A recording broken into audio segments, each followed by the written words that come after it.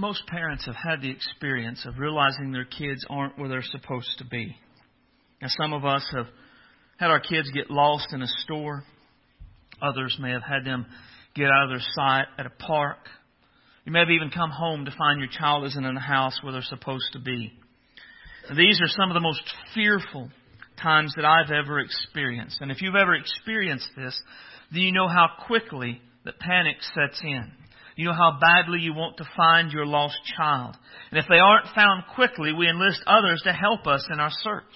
I mean, I know that if one of my daughters was lost, I would do whatever was necessary to find them. I would get as many people as I could to help me to look, and I would stay at it until they were found. And I'm sure you would do the same thing.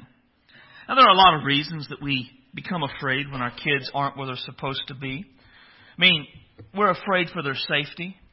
We know the potential dangers of the world that we lived in. We've seen movies, or we heard stories, or we've watched Criminal Minds, and we know some of the awful things that can happen to missing kids. We love them, and we're afraid of what might happen to them. And in these times, the things that we want most is for them to be found. In light of how we feel when our children are lost physically, how do you think God feels when people are lost spiritually? God's love for us, it far exceeds our love for our children. God also knows the devastation that sin brings into the lives of people who live in it. God knows the hurt that they will feel, the pain that they will endure, the ways that sin will ruin their lives. But most importantly, God knows the eternal consequences for those who live and die lost. God knows that no one has to suffer this fate because He has made a way of salvation through faith in Jesus. And this is why the lost must be found. This is why God wants the lost to be found. And as followers of Jesus, you and I play an essential role in God's plan for the lost being found. We must be active and faithful in trying to bring the lost to Jesus. But before we will be active in seeking to bring the lost to Jesus, we have to be convinced the power of the gospel, that it is the power of God unto salvation for all who believe. We must believe that Jesus alone saves. And we must believe that Jesus has a very real desire to save those who are lost and to restore those who have wandered away. Today we're going to look at a story that reaffirms to us Jesus' desire to save the lost and to restore the backslider. Open your Bible to Luke 15, verse 11 is where we're going to start. When you find that, I'm going to ask you to, it's on page 798 in the Pew Bible. When you find that, I'm going to ask you to stand to honor the reading of God's Word.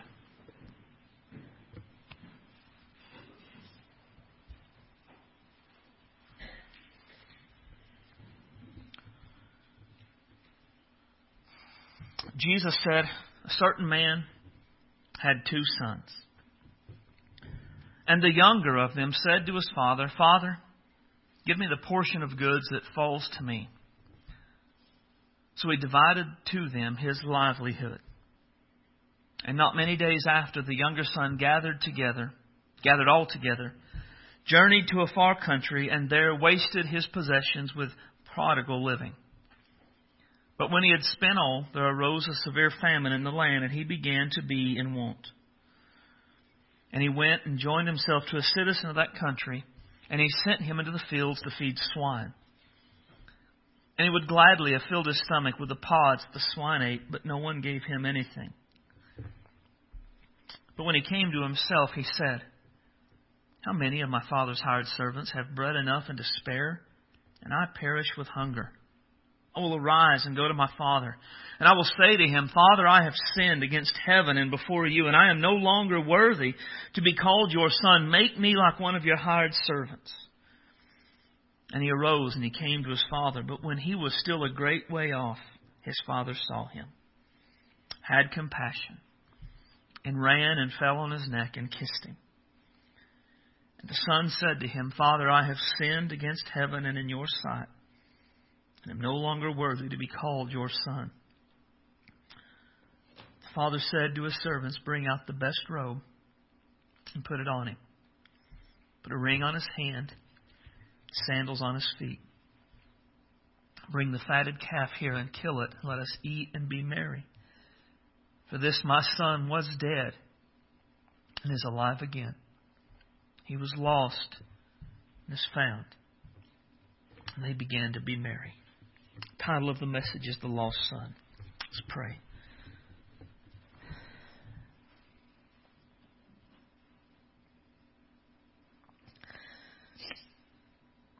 I love you, Lord.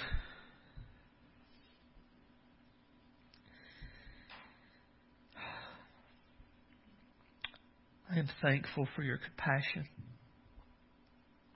for your mercy, for your desire to save the lost and restore the backslider. I'm thankful that in heaven the angels rejoice when one lost person is found. I'm thankful that you rejoice when a wandering child comes home. I'm thankful that your mercies are made new every day. And thankful that you are so good and so gracious and so kind.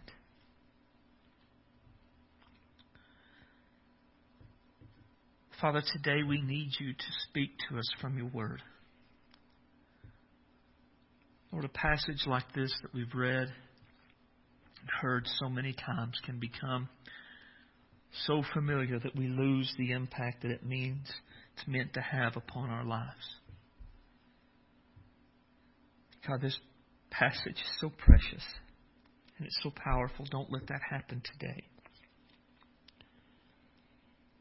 Don't let us coast through in neutral with our minds because we know the passage and the story. Don't let us be thinking about what comes after.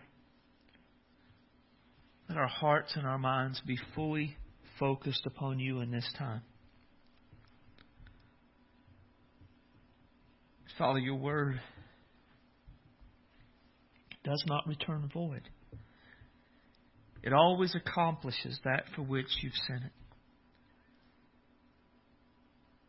So, Father, today let your Holy Spirit come and take your word and let it accomplish its purpose in our hearts and in our minds.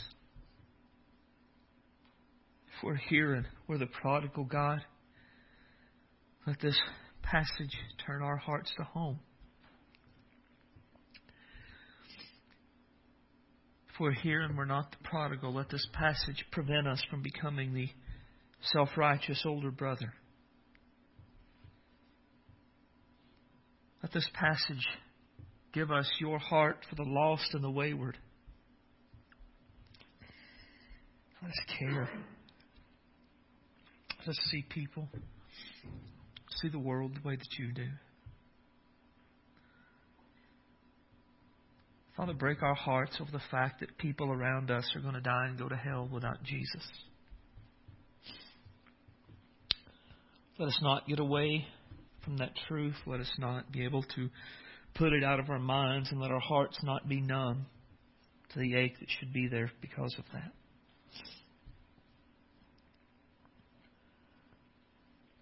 Father, send your Holy Spirit to come and let Him take your word today and use it in a mighty way in all of our lives to change us and to make us be who you want us to be, Lord. Let your word be like a hammer that would break down strongholds that we have erected so that every thought could be brought captive to the obedience of Christ. Let your word be like a sword that would convict us deeply and bring us to a place of genuine repentance. Let your word be like a light that would dispel the darkness in our minds and show us Jesus very clearly. Let your word be like a fire to burn away the junk and the dross from our lives, that we could be pure vessels for Jesus, sanctified and useful by our Master. Fill me today with your Holy Spirit and give me clarity of thought and clarity of speech. And let me say what you want said, nothing more and nothing less.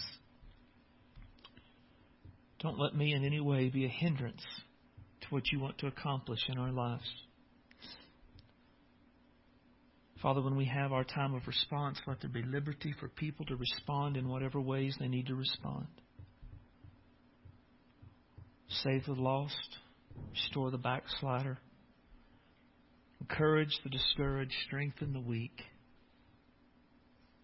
Help us to progress in sanctification so that we can be more like Jesus. Let what happens in here today make a difference in who we are and how we are.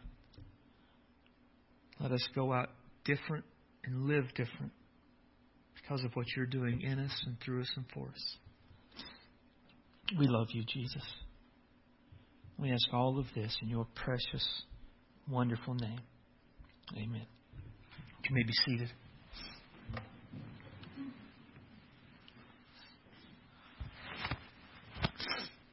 This story is likely very familiar to most of us.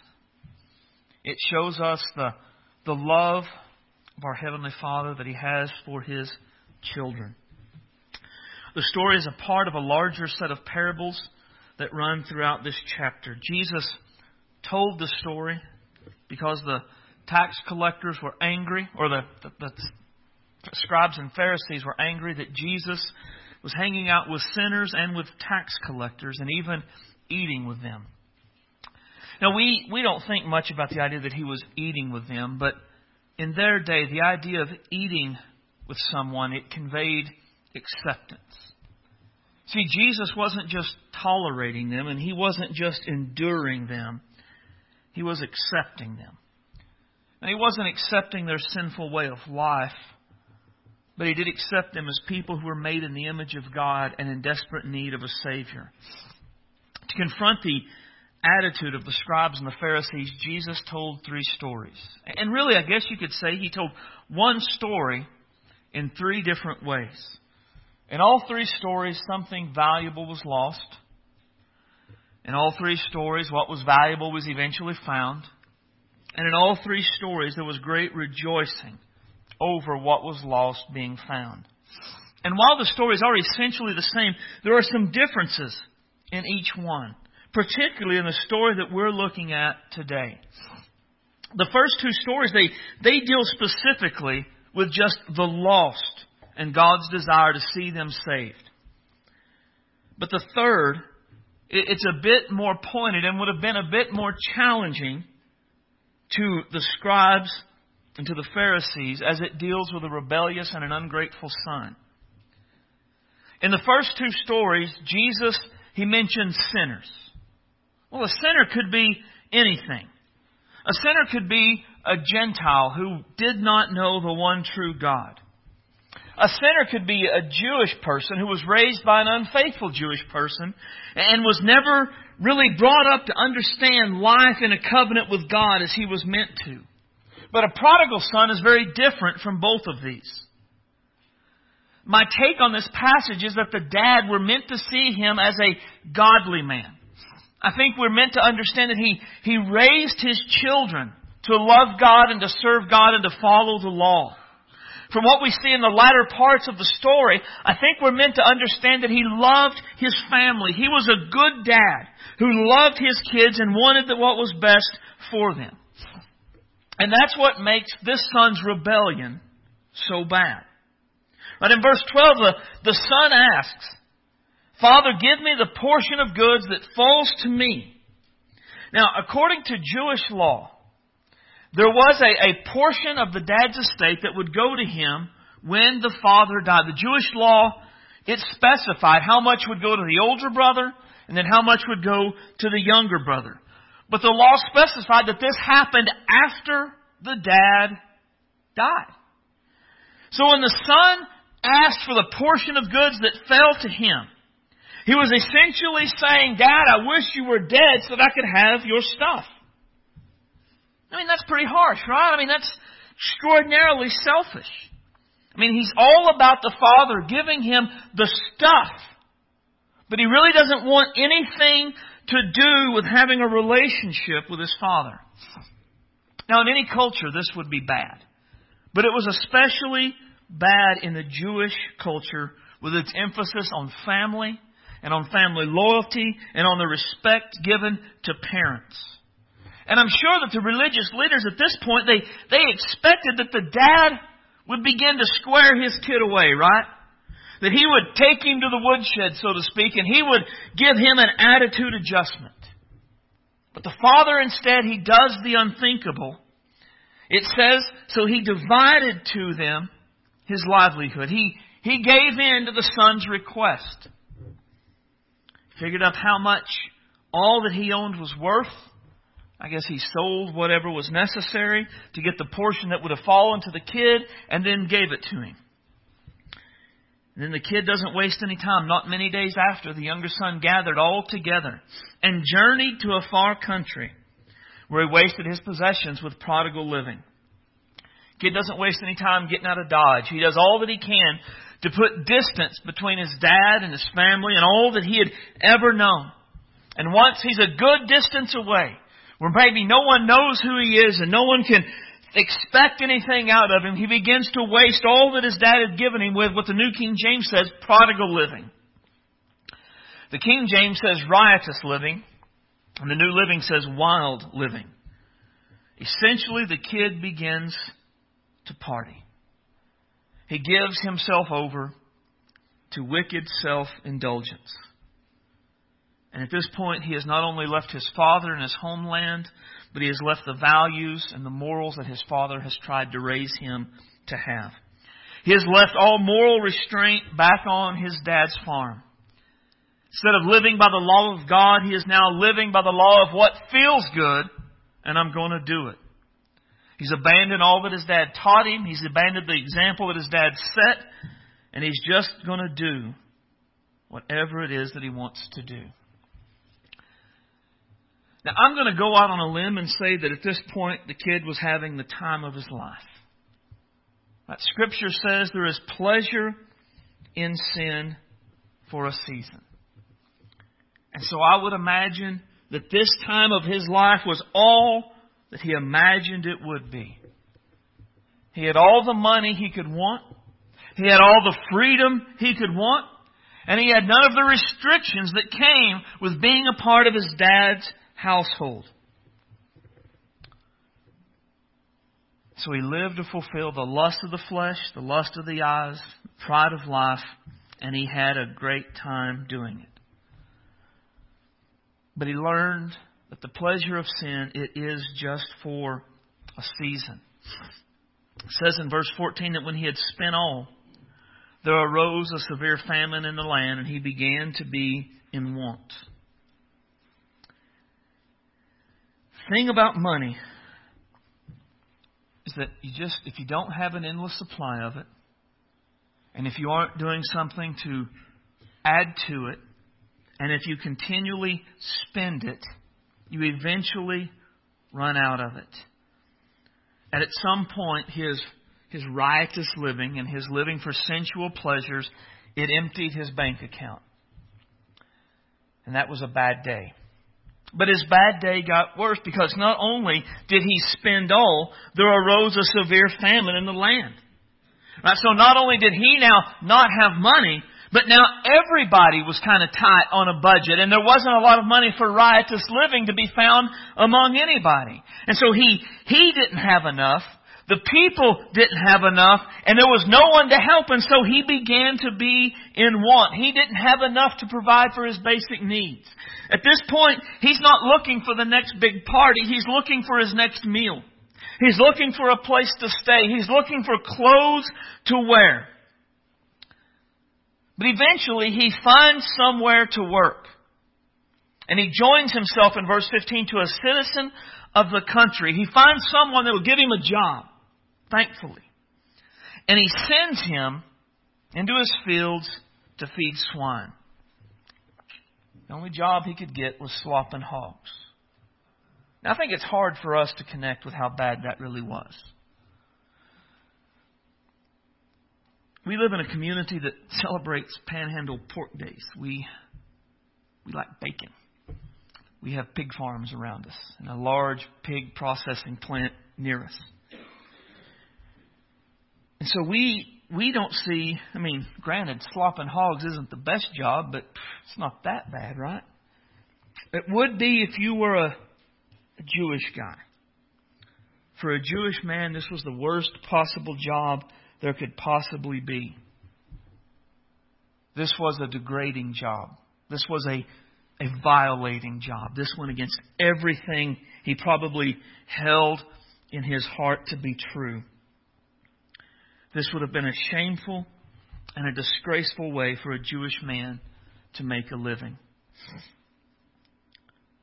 But as bad as that was, it got even worse. Verse 16, it said he would gladly have filled his stomach with the pods that the swine ate, but no one gave him anything. Now, I don't know if you've ever slopped hogs or not. I've done it a few times when I was in the FFA. And I'm going to say that what you feed the hogs is anything but appetizing. The smell alone is kind of bad, much less the look of it. Personally, I can't imagine looking at that and thinking, I'm so hungry, I would eat a spoonful of that if someone would give it to me. But that's where he was. He would have eaten the hog slop if they would have given him some, but it gets worse. No one would give him even that. You've heard of someone hitting rock bottom. Well, that's where he finds himself at. Pretty much he's gone down as far as he can possibly go in his life. You've heard the cliche that sin, it takes you further than you wanted to go, it keeps you longer than you wanted to stay, and it costs you more than you were willing to spend. That's what he's currently living and experiencing in his life right now. Do you think that when he left his dad's house with a pocket full of cash, dreams of riotous living, he imagined that in not many days hence, he would be hungry for hog slop? I don't. I think this kid's world has collapsed around him. Everything he imagined was gone. The pleasure was gone. His friends were gone. His hope was gone. At this point, he had lost everything. And at this point, in his mind, he really didn't even have a family because he had told his dad he wanted what his dad would give him after he died. He had abandoned and lost it all. But in verse 17, he has a realization. It says he came to himself. He had an epiphany. In his misery, he had a moment of clarity. And he realized how many of my father's hired servants have bread enough and to spare, and I perish with hunger. Dad's house wasn't so bad after all. There was better there than it is now. And at this point, the kid has a choice to make, really. He can let his pride keep him where he is.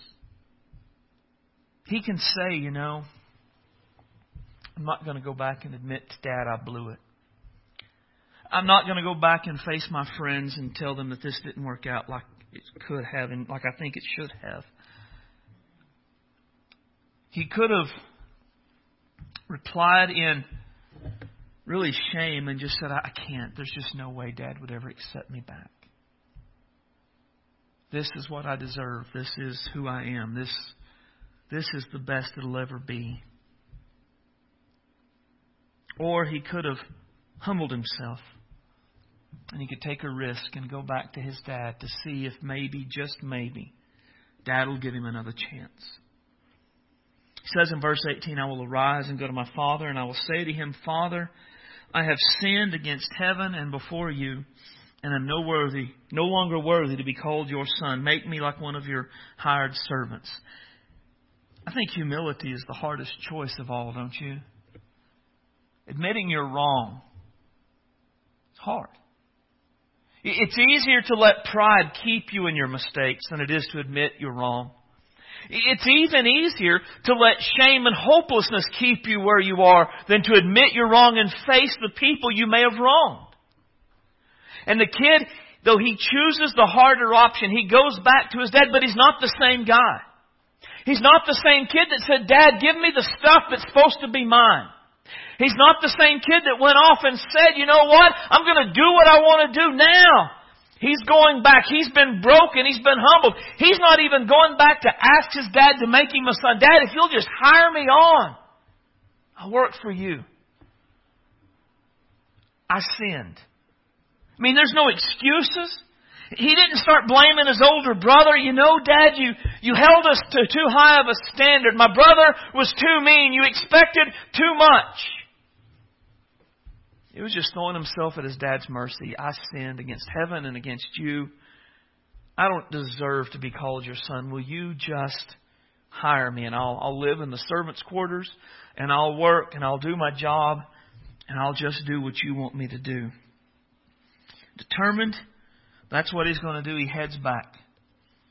And verse 20 may be one of my favorite verses in all of the Bible. And when he arose, came to his father. But when he was still a great way off, his father saw him. I don't know all that went into his father seeing him, but I'm going to tell you what I imagine with this. I imagine the father never gave up that his son would come home. I imagine that every day the father looked down the road where the kid left and longingly looked to see if maybe he would come back today.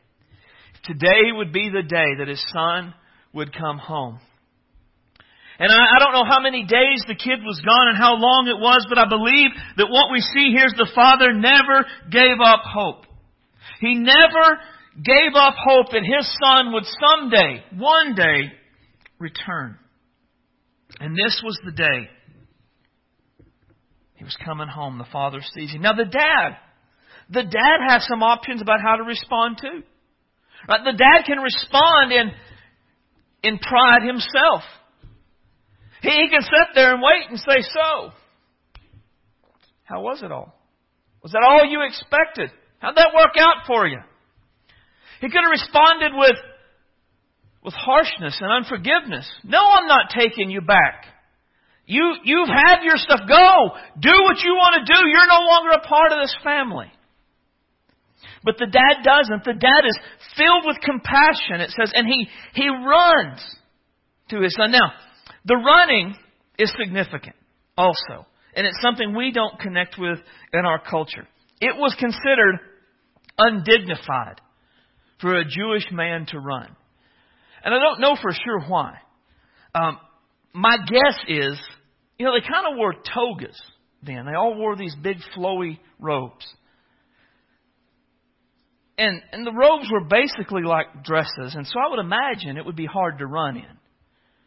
Right? And so the only way I can see that they would run would be if they would hike them up and expose their thighs and their legs to run. And in Isaiah, that was considered a shameful thing. Isaiah mentioned that. So my guess it was connected to that. For the father to run, he would have to hike up his robe and he would have to bare his thighs in order to run. But the father really doesn't care what other people think. He really doesn't care about social norms, and he really doesn't care about what others expect or hold him to. His son is coming home, and he runs to his son, and my Bible says he fell on his neck. And given the way the son is responding, I don't doubt that the son just fell on his face before his dad. That was pretty common. And if that's the case, then when it says the father fell on his neck, it means that the father got down in the dirt with him. He got down where his son was. He wasn't lording over him. he was where the kid was. And he hugged him and he kissed him. And so the son, he makes his plea. I've sinned. And I don't deserve to be called your son. And he's about to get to the whole make me a servant thing. And the dad interrupts him. Verse 22. Bring out the best robe. Now, I have circled the word best in my Bible. And put it on him. And put a ring on his finger and sandals on his feet. Now, I don't know about the sandals. But the best robe, that would have been expensive. The ring almost certainly was a family signet ring that the father and the sons alone would have had. The sandals, I don't know. But I do know that what we see is the father restoring the kid to sonship. He's not receiving him as a servant. He's not receiving him as a second-class citizen. He is being restored fully to the position he had before he left. Whatever the son was before he left, he is that all over again. The father, he holds no grudges. He bears no ill will. He doesn't seek to demean or degrade the kid. He doesn't try to put him in his place. He just forgives him and he fully restores him. And then he says, similar to what we saw with the other stories of the lost things, bring the fatted calf and kill it. And let us eat and be merry. For this son of mine was dead and is alive again. He was, and there's the phrase, he was lost and is found. And he began to be merry. Now, I'm going to stop here because we're going to talk about the older brother next week. The father throws this huge party. He's rejoicing that his son has come home. And as I studied this week, the main thought, a simple thought, is this. Is that Jesus will save the lost. And He will restore the backslider. I mean, this is the story of the Bible. I mean, that's what God always does. God is always willing to save the lost. He is always willing to restore the backslider. And this is, I think it's powerful for us in two levels. Right? If you're here today and you're lost, you're not where you're supposed to be. But Jesus will save you. If you're here today and you had at one point had a relationship with Jesus, but you've strayed, understand Jesus will restore you. If you're here today and you're a believer who's not strayed, Jesus wants the lost found. And Jesus wants the backslider restored. And really, those are the next 2 points. Jesus wants the lost found. I mean, as we look at these two stories, we see the heartbeat of God, the heartbeat of Jesus. Jesus wants the lost found. There is no person we will ever encounter that is not important to Jesus. There is no lost person who has sinned so much that Jesus will not and cannot save them. He wants them found. And it's not a begrudging thing. If the worst person you can imagine comes to Jesus and confesses their sin, He's not up in heaven going, he figured it out. There is rejoicing in heaven over one sinner who repents. Man, that's a good thing. God wants the lost found. If you're a believer, God wants you to be a part of the lost being found. Now, if you're here today and you've never placed your faith in Jesus, then understand you're lost. But that's not a terrible word. Lost means you're not where you're supposed to be. You're supposed to be in a relationship with Jesus, but you're not. And Jesus wants you found. He wants you where you're supposed to be. He wants you to be in that relationship with Him. And Jesus, He wants this for everybody. Right? So we talked about that last week, so I won't spend a lot of time. But I do want to drive home the point that we would be sure to understand that Jesus wants the lost found. Secondly, Jesus wants the backslider restored. Jesus wants the backslider restored.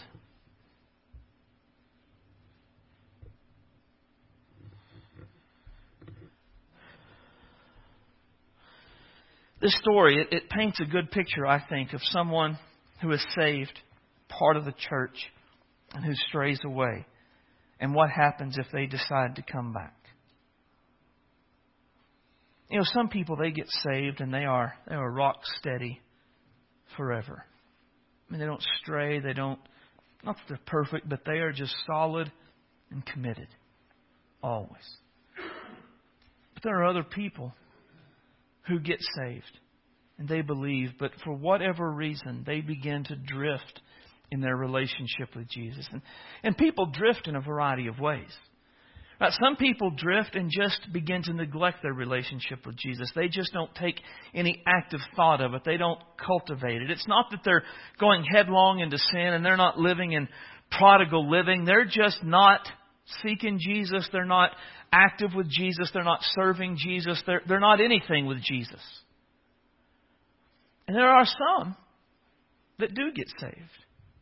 And for whatever reason, they drift and they do go headlong into sin. And I think one of the easiest things for us to do is to think that people that have done that they shouldn't get to come back. Right? I mean, they've blown it.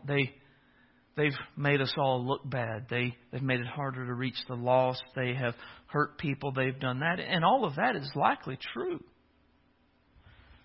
But what we see in this passage is that Jesus, He wants the backslider restored. He died for them and He works in an effort to bring them back to the place where they are supposed to be. Jesus absolutely wants the backslider restored. And when they come back, when the backslider comes back, they don't come back as second-class citizens. But the backslider that's restored, they don't sit in the back and can't come in here with the rest of us. They don't get to not take part in communion because they're not as good, because they have to prove themselves. When God restored, when the Father restored the boy, he was fully restored, just like that. When the backslider comes back, they're back. There are no second-class citizens in the kingdom of God. There are sons and daughters, and then there are people that aren't a part of the kingdom, but that's all there is. So when the backslider comes back, God forgives them. Jesus restores them. They are all the way back in. And as followers of Jesus Christ, we cannot give up on people. We cannot give up on those who stray. We cannot give up on those who walk away. We have to seek them. We have to care for them. We have to love them. And when they come back, we have to receive them. It's what we have to do. It's what we're supposed to do. Now, I want to give you some things to do in light of what we've talked about today, particularly as we're moving toward Easter. First, I want you to think of someone you care for who fits in these categories. Do you know a lost person? Do you know a backslider? It can be anyone. I think primarily someone you already have a relationship with. But be specific. Don't think of lost people, backsliders. Specific people you know that fit into these categories. Right? Get their name and their face in your mind. And then pray daily for God to save them. Right? We're going to have a time of invitation in a minute. Use that time to pray for God to save them. Pray that God would do what it takes to bring them to Jesus. And I'm going to tell you how I pray when I pray this way. When I pray specifically, I do pray for God to do what it takes. I do pray for Him to turn their hearts toward Jesus. I pray for Him to make them see their need. But before the lost son came home, he had to hit rock bottom. And there are some people But as long as they have strengthened themselves, and as long as we're making it accessible for them to not need God, they won't turn back to Jesus. And the reality is, if we want to see someone eternally saved, we may have to let them suffer here. We may have to let them hit rock bottom to the place where there is no one and nothing else that can help except for Jesus. Pray for God to do whatever it takes to turn their hearts toward Him. And if that means that they hit rock bottom, then so be it. Their souls, their eternal souls, are worth far more than their temporary comfort. What they lose now that brings them to rock bottom is nothing compared to losing their soul and going to hell for all of eternity.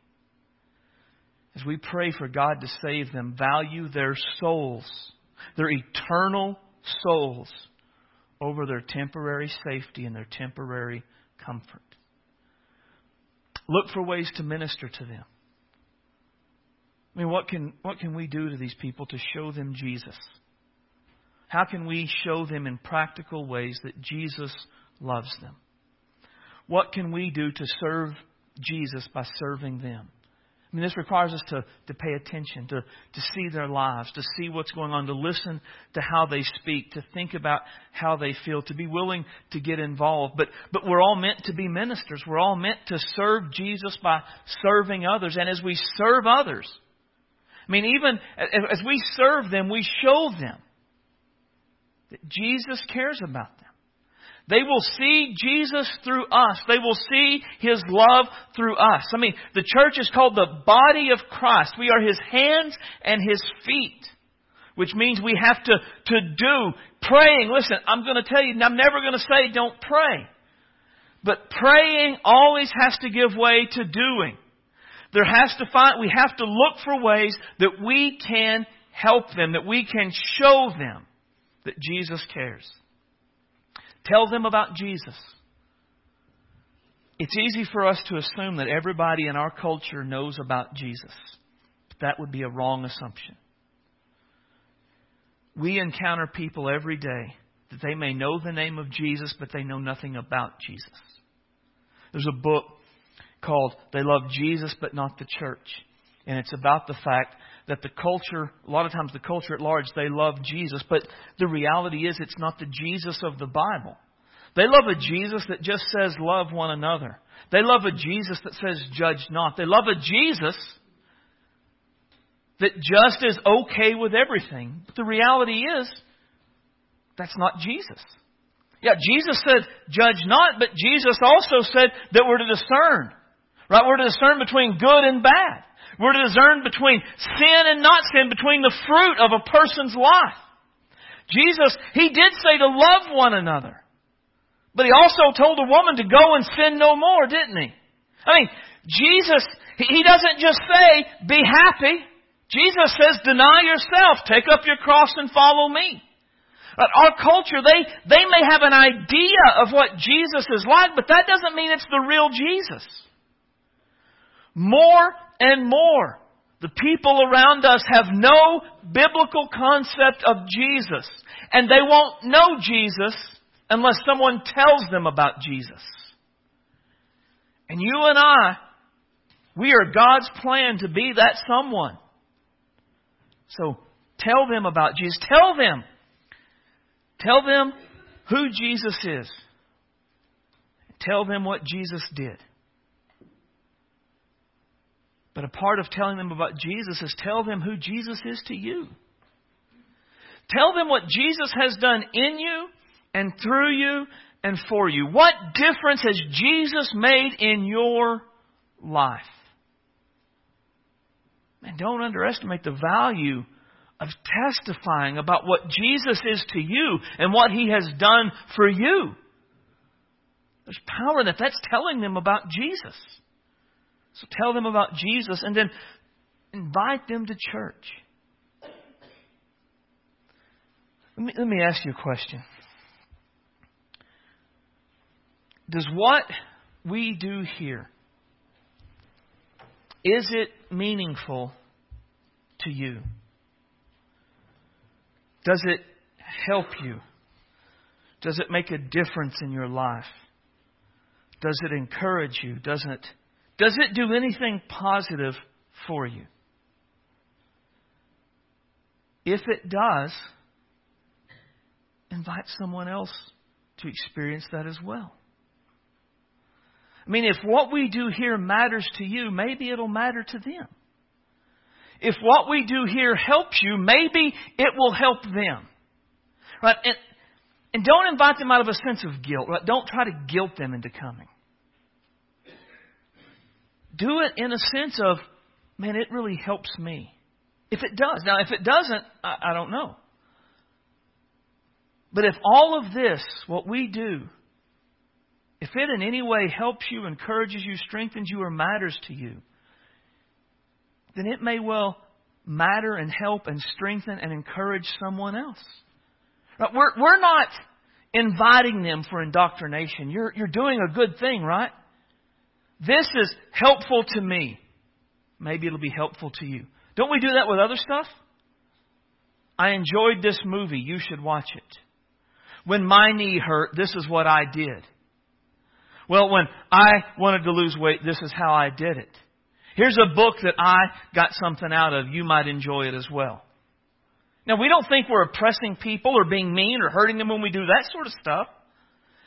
If our motivation is, this has been good for me, maybe it'll be good for you too. Man, that's a positive thing. We're doing a good thing. Telling them about Jesus, that's a good thing. He is the best good news there is.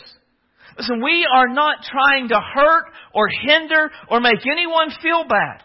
If someone comes to know Jesus, that will change them eternally. I mean, that will make an eternal difference in their lives. And we don't know the extent of how far that can go. And I'm out of time, but reading a book, and the guy said this. He said, can Jesus change a life? Undoubtedly. Well, if He can change one life, then He could change another. If He could change the husband, then He could change the wife. And if He could change the husband and the wife, then He can change the kids. And there Jesus has changed the family. And if Jesus can change one family, then He can change another family. And if He can change another family, then He can change a community. And if He can change a community, He can change a country. Right? I mean, what Jesus has done for one, He can do for all. We don't know the extent of what Jesus will do in that one person that we bring. I've mentioned this before, but with my family, my Granny Doolin was the first person in my mom's family to really know Jesus. Before Granny Doolin, they were not good people. After Granny Doolin, they're largely Christians. Of course, not everybody, not all. But the difference in my family, if you were to look at my family prior to Granny Doolin and post Granny Doolin, you would think there has been a miracle that took place. And that miracle was in one stubborn woman whose kids were not going to be like the rest of their family. An entire family changed by one person. You don't know the impact that one person can have on the world around them. What Jesus has done for you, He can do for others. And when He does that for others, it spreads to others around them. If what we do matters, if what we do is important, then let's invite others to join with us. Because it'll matter to them. It'll be important to them. And it'll help them. Let's stand.